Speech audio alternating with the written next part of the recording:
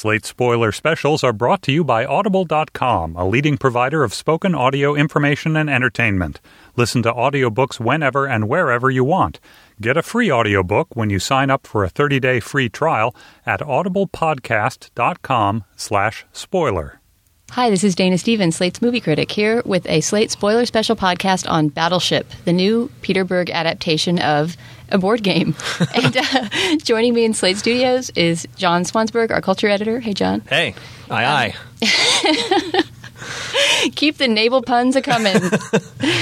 So we saw Battleship together the other night. We did. And walked out in some state of bafflement. I think you enjoyed it a bit more than I did. I think I did. And I now no longer remember the movie, essentially, which speaks to exactly the kind of movie this is, right? It's the Hasbro adaptation that you forget immediately afterward. Right.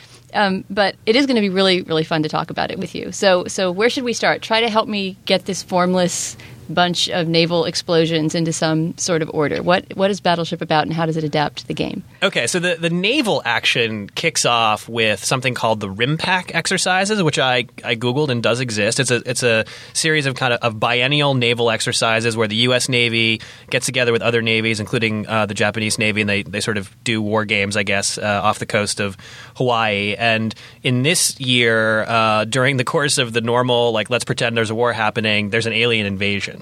Right. That's sort of the Which is not unpromising as a setup. It actually reminds me of the setup of the Wrath of Khan at the beginning, the Kobayashi Maru test and all that stuff. Yeah, of course. And, in a way, I kind of admired that this movie, the task set before Peter Berg and his collaborators was to adapt a relatively boring, static board game where you're, guessing where someone's ships are on a 10-by-10 grid. I mean, it's not exactly – there's not much story there. So I kind of admire the chutzpah that it took to say, well, why don't we have this be about an alien attack? It's a movie very much about naval battles, but since there aren't great naval battles in the current world, and the stakes somehow wouldn't be high enough, or would be too jingoistic or something. Yeah, so they're like, let's just kind of make it a goof in a way and have it be about these aliens attacking. I kind of thought that was a clever decision.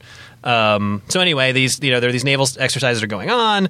This, I guess, 5 alien ships appear on NASA's radar. They kind of crash land on Earth. One of them crash lands in Hong Kong and causes a lot of death and destruction. But the one we care most about happens very close to where Taylor Kitsch's ship is doing these naval operations. Right near Pearl Harbor, actually. Right near Pearl Harbor. Never really remarked upon directly, even though as we'll see, there's a lot of old guy veteran action that happens later in the movie. But the fact that this is basically sort of a weird reenactment of Pearl Harbor with the Japanese cast as aliens is never really made quite plain.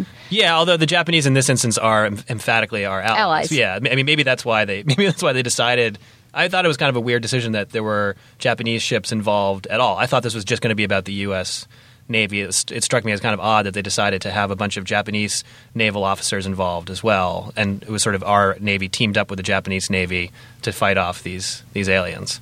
I wonder if that decision was made I don't know, because of the Pearl Harbor setting or what. But anyway, these aliens land. We don't really have any sense of kind of what they want or who they are. Their ships kind of look like, I don't know, they reminded me vaguely of kind of the way the Transformers look in the Michael Bay movies. They're constantly kind of shifting around. They don't look like robots. The kind of insectoid metal ships, right? With these kind of strange Aztec columns coming up out of the ocean. The design is kind of cool. Yeah. I mean, basically, actually, for the first 20 minutes or so, although everything was really bad up until then, I was sort of thinking, well, this is going to achieve some kind of moment of kitsch sensibility where it kind of melds into something fun and watchable. But I found the whole thing pretty dreary and excruciating. See, I was kind of curious throughout as to what the story was going to be. Who are these aliens? Why are they here? Why are they taking these malicious actions? Do they want to colonize the planet? Do they need our resources? But we never find any of that out. We do not ever find any of that out. That is a true and fair criticism of this movie. But at least for the first third of the movie, I was curious how the movie would answer those questions. I feel like that should. So I'll give a good review to your sense of curiosity, but not to the movie. Well, that's fair. I mean, I'm just saying that I think the reason that I have positive feelings about this movie is that I was curious for the first third what was going to happen. It turns out that we never learned the answer to that, which looking back on the movie, I realize is an objective problem with the movie. But the last third of the movie was so goofy and fun that I'm willing to forgive the movie its inability to kind of come up with any kind of captivating backstory for the attacking aliens. I think that was one of your big problems with the movie, right? We never really get a great sense of who the aliens are or what they want. A great sense. I mean, we barely even get to see them, right? There's one scene where they come across a corpse or what they think is a corpse of one of the aliens. It's in this kind of, also I think kind of Transformers-esque or just standard science fiction. I mean, they're really boring looking, right? Yeah. Kind of metal suit. And I thought there was going to be a cool moment where they tried to get the hood off, to get the armor off, and then realized, oh, this is the creature. It's like a robot creature. But that never really happened. And I guess the other thing we know about them is that there were 5 ships. The one that they lost one kind of en route, and it was their communication ship. And they're trying to send a signal back to their home planet. And the human characters assume that the signal they want to send back is like, hey, we got here. Yes, let's invade and kill everybody. Bring the other ships. And so the sort of action of the movie is essentially Taylor Kitsch and on the ship, the John Paul Jones that he commands.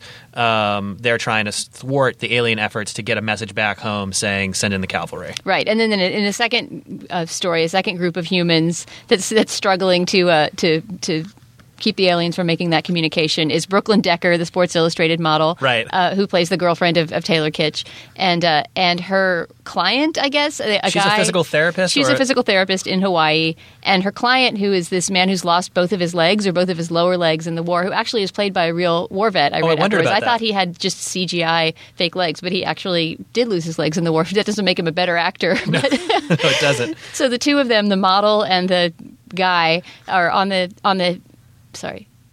mountain in Hawaii where this kind of SETI-style communication with outer space, I don't know what you'd call it, like satellite dish exists, and they're also trying to disable the dish from there. That's a really, really boring side plot. I think you'll agree that when we cut there, the energy just gets side even. Plot oh yeah, it's just terrible. Even Although I did have before. a question for you about that. How did you feel about the fact that the movie?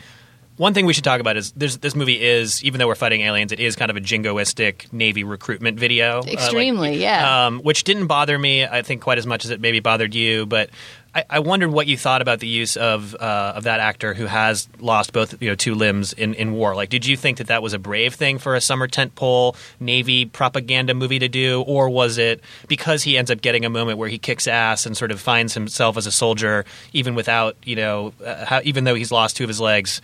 Does that somehow, I don't know, make it seem like just one more piece of propaganda to you? Like, well, how did that play to you? I don't know. I guess it's funny because the propaganda side of the movie did kind of offend me in parts, but not in the use of that guy in particular. No. I mean, I think that would have been fine. If it had been a better movie, I might have thought, what a clever choice to cast that guy, and what a great job he did. And a lot of times, non-professional actors who have had some experience that the character is actually having can be amazing. I mean, in this case, it was done. It didn't bring out his most nuanced performance. No, it did not. It's not a great performance, and it is kind of a strange. It does kind of deaden the movie when we switch to mainland Oahu or wherever they are. Not that things are exactly scintillating aboard the John Paul Jones, but let's get back and go through who are the folks on the John Paul Jones. So Taylor Kitsch plays our hero, yes, our reluctant Hopper. hero. Right. When we first meet him, he's a ne'er-do-well, he's a drunk, he has no direction in his life, and his older brother, who's in the Navy, convinces him to join the Navy to sort of clean up his act. And we kind of join the action when he's been in the Navy for long enough that he's pretty high up on the food chain on the John Paul Jones. He's Though not it's captain not clear yet. why, because he seems to have this chronic problem with authority that everyone references who meets him, right? There has to be a line that each person says to him when they meet him where they say, you just can't take orders, and one day it will destroy all those around you. Yeah, exactly. And yet he's somehow third in command. Like 2 people die, and all of a sudden he's captain of this ship, which is like a pretty badass ship. So that's a little bit hard to believe, though I was willing to dispense with my disbelief about that. And then Rihanna plays another crew member of the ship. I don't know exactly. She's sort of, I don't know, like a weapons expert or something. Yeah, she's basically the one with her finger on the trigger. They don't really say what her rank is or what she doesn't does. have a huge role, but I thought she was fine. I mean, she's obviously not very experienced in movie acting, but I thought she held her own. She wasn't objectified in a way that I maybe would have assumed this movie would have. She sort of plays a tomboyish character. She's not a love interest. She just kind of kicks a lot of ass and is fun, I thought. Yeah, absolutely. Fun enough. She's fine. John, I'm going to stop you for just a moment for a word from our sponsor. So the Slate Spoiler Special podcast is delighted to be sponsored by Audible.com, which, as you know, is a leading provider of premium digital spoken audio information and entertainment. They have more than 100,000 titles, which you can play on nearly any device. And right now, Audible has a special offer for spoiler listeners. You can get a free audiobook and also a 30-day free trial by signing up at this URL, audiblepodcast.com/spoiler. So we like to recommend some listening on Audible that's remotely related to the topic of discussion of the day. And it is quite remote today, but I think it's worth it because it looks like a good book. It's called Father's Day, A Journey into the Mind and Heart of My Extraordinary Son. It's by Buzz Bissinger, who was the author of the book Friday Night Lights, which Peter Berg, director of Battleship, turned into a movie and subsequently a TV show. So again, that's Father's Day by Buzz Bissinger, and you can get a copy of that free audiobook or many others at audiblepodcast.com/spoiler. Okay, John, back to Battleship. So after we've got these multiple setups, right? The nerds who run SETI, right, and Brooklyn Decker and her legless client and the John Paul Jones crew. Then we have a very, very long middle segment, basically involving battle after battle with the aliens, where we never learn any more about the aliens. We never really quite see what's inside their ship or see what's at stake for them. But it's just sort of face off after face off here in the water in this, like, I guess, sort of cone of force field that the aliens create around the ships, so that nobody from the outside can get in. Right. Basically, the archipelago of Hawaii is surrounded by a force field. So that means that only the alien ships and the whatever ships were doing the exercises are in there. So that's the conceit that makes it essentially like 5 boats versus 5 boats, as opposed to like the entire U.S. Pacific Fleet against the aliens. Right. It does narrow the scope, and so I can see why that choice was made. But then there could have been way cleverer things happening within that force field that were happening. It also sadly rendered Liam Neeson's character, who's, I don't know if he's an admiral, I don't know what his rank is. He's a big dude in the Navy, right? Very powerful. He's also the father of Brooklyn Decker's character. Right. He's commanding an aircraft carrier, the USS Ronald Reagan, and which is outside the cone. It's outside the cone. So he's just like, impotently he can't even radio in. So essentially we see him at the beginning and end of the movie, right? Yeah, barking orders. He has a couple fun lines, but it looked like 2 or 3 days of work for him tops. He was not a major presence, even though he seems to be in the trailer. There was one clever part in the middle section that I thought. At one point, I can't remember how they contrive this to be the case, but I guess it's dark and the radar isn't working and they've lost track of the alien ship. And they're worried that the alien ship is somehow is making progress towards its goal. And they're like, how can we find the ship in the dark without radar? And at this point, one of the Japanese captains who's been brought aboard the John Paul Jones after his own ship was taken out realizes that if they can call up all of these tsunami warning buoys that are placed all over the Pacific Ocean, they can create a grid. And then when there's wave fluctuation, that will like tell them where the alien ship is, because the waves created by the wake of the alien ship will make the buoy go up and down, and that will be an indication of where the aliens are. And then it'll be a matter of sort of lobbing some Tomahawk missiles at the spot on the grid that where they see movement. Right. And as soon as he starts talking about this grid, you hear people in the theater start to snicker, knowing that we're getting to the Battleship game board moment. Right. So basically what Rihanna or one of her colleagues calls up onto the screen is the giant grid that looks like the very familiar 1980s, Battleship game board. And they start, and the Japanese captain is sort of like calling out square numbers and saying like, fire one here, fire one there. And it's essentially they've created a way to have a moment that feels like the board game within the context of this huge, ridiculous, humans versus aliens movie. I don't know. I thought it was very clever. I did not think they were going to really nod to the board game at all. I thought they were just like, this is a Navy movie, ostensibly, inspired by this game, but really it's just a Navy movie. I thought it was kind of funny and clever that they managed to sort of create something that wasn't wildly out of keeping with the narrative structure that they had established. But wouldn't you agree? I mean, structurally, that the funniness and the wit in this movie, what there is of it, comes too late. Like by the time that came, I was already mad at the movie. I was mad at not knowing about the aliens. I was just kind of mad at the sort of loud, boring Michael Bayness of it all. And the same thing with the last act that we're about to get to, which I agree had some really good gags in it. It was sort of like, it's too late, too little, too late. You've waited too long. I disagree. I mean, I completely think that that's a totally normal and defensible response. But for me, the last third was so fun that I was willing to forgive the sort of slog of the first 2/3. So let's talk about where it starts to get fun. So what happens post Cone? So basically, it's not even post Cone. Yeah, they're still in the Cone. They're still in the Cone. But basically, the aliens do succeed in sinking the John Paul Jones, and so now inside the cone there are no Navy ships left. All the Navy ships are outside the cone. Our heroes are in lifeboats, and someone's like, "What can we do now? We're out of ships." And then I think it's Taylor Kitsch. One of the characters says, "We're not out of ships, or we have one more ship." And it turns out the one more ship they have is the USS Missouri. Which we saw very early on in the movie, right? As Liam Neeson was christening it as a naval museum. Right, exactly. It's a decommissioned World War II era battleship, I guess. Or is it a battleship? Yeah, it's a battleship. And so the last third of the movie, they take their lifeboats to this decommissioned ship that is supposedly a museum. It already is a museum. There's a gift store, and they get there and they're like, "Well, this is great. This ship is still here and apparently seaworthy, but we don't know how to work the munitions. We don't know how to drive it." And then right, because it's an old steam powered ship. Yeah, it's an old ship from another generation. These guys were all trained on these nuclear vessels. And then there's this amazing moment, I think my favorite moment in the movie, where all of a sudden, for no reason, there's no reason offered at all of these veterans, seemingly of Korea, maybe even as far back as World War II, emerge like on like top of the ship, on top of I forget the word. On top of the ship and out of nowhere. Some of them clad in like jaunty vintage naval wear, right? Exactly. Yeah, I think they're all clad in jaunty vintage naval wear, and they're just like appear on the ship and they're like, "I'll show you how to load a torpedo, Sonny." I'll show you how to fire the steam engine. What I really actually like about that sequence too is that there's no actual rational meeting moment. Like, "Hi, we're these guys. We were just fighting the aliens. Our ship sunk. We're needing some help." Right? The guys just know. The old guys just know. They come striding out the old salts, and it's they're amazing. Just fully aware. They're just exactly where they need to be at exactly the right moment. They ask no questions. They're just totally game. They somehow manage to produce ordnance that will fit in these ancient guns.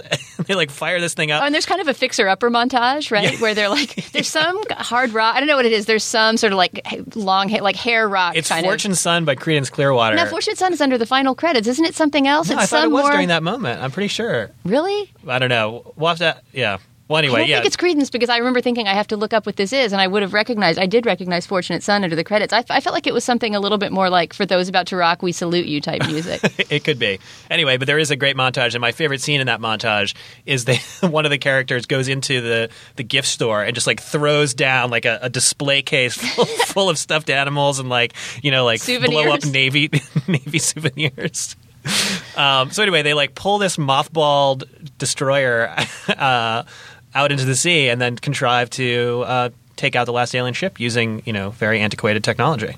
And that, I don't know, at that point I was just like, this is a step into goofiness that I just can't help but applaud. It's just the movie kind of becomes as ridiculous as I kind of hoped the whole thing would be. And for me, at least, that last third of silliness was so silly and so enjoyable that it made me kind of forget the first 2/3. Yeah, I agree. When the wit kicked in the third act, it was somewhat of a saving grace, but I don't think I can really forgive the movie for having to kowtow to that inevitable scene in every one of these kinds of movies. It happened over and over and over again, too. It was like the first 2/3 of the movie. That's all it was like the slack-jawed, odd stare at some sort of science fiction thing rising up out of the water, with the odd, oh my God. Like all the somberness of that was so wasted. It was not what people came there for, and it was not what we wanted to take away. I agree. I mean, it's a weird thing to say, but in a way, the silliness of the last third was that much more enjoyable because it was so unexpected at that point for me. Like I sort of thought I understood the terms that this movie was operating on. I thought they were the terms you just were describing of like slack-jawed, oh my God, look at that alien ship, like go Navy, but even though the premise was goofy, and just taking the scrappy David and Goliath thing so far that it just doesn't make sense and it's not even compelling or fun to watch because there's no real strategy at work. Right. You just know they're going to win because they're David and not Goliath. Right. But then when they pulled the Missouri out at the end, I forgave all because I was like so surprised. Like, oh, this movie's taking this turn. I never saw that coming. If they'd started with it, it would have been something else entirely. But I don't know. I thought it was really really fun. All right. So with what caveats would you recommend this, if you would recommend it at all? I don't know if I can actually recommend it. It's long. It's pretty silly. But, if you're the kind of person who sat through the Transformers, the Michael Bay Transformers movies and enjoyed them mildly, I think this is a better and funnier and slightly easier to follow film than that. So I don't know. That's a tepid endorsement. But as tentpole movies go, I don't know. I walked out smiling and laughing somewhat at the movie's expense, but I was not angry at the movie the way I don't know. I don't know that I completely disagree with Anthony Lane, who I haven't read his review yet, but I saw this great pull quote from it where he says that this movie makes Michael Bay look like Ken Loach in comparison. And it's clearly trying to do Michael Bay in many ways. Like Brooklyn Decker is styled and shot exactly like Megan Fox in the Transformers movies, with the constant wafting breeze in her hair and all that. And the ships are clearly modeled after Transformers type ships, and even the sense that Taylor Kitsch is this sort of not very with it schmo who manages to get into this leadership position is a little bit like the Shia LaBeouf character in the Transformers. But Taylor Kitsch is so much more likable than Shia LaBeouf. Like Sam Witwicky ruins the Transformer movies for him. I want him to lose. He makes me root for the Decepticons. Whereas Taylor Kitsch, I don't know, maybe it's because I'm a Friday Night Lights fan. I mean, maybe that's another thing to mention. Like if you like Friday Night Lights and it's Peter Berg and Taylor Kitsch together again. But I kind of feel like it's a really sad fallen relationship for the two of them, and that if I didn't already love Taylor Kitsch, except for the fact that he looks great, I don't know that I would get anything out of this movie. Yeah. I mean, Kitsch-wise. I can't disagree with that. But they have some. They've earned a lot of capital with me, and they spent almost all of it in this movie. But I still enjoyed seeing Taylor Kitsch's face up there. As long as there's not a Battleship 2, please. I think there could turn to some other game. Yeah. All right. Well, John, when they go down to the next level of scraping the bottom of the barrel for material and make like Starburst Wrapper the motion picture, will you come in and spoil it with me, please? As long as it's pink, yellow, or red. Yes, I will. Our producer is Chris Wade. The executive producer of Slate Podcast is Andy Bowers. For Slate.com, I'm Dana Stevens.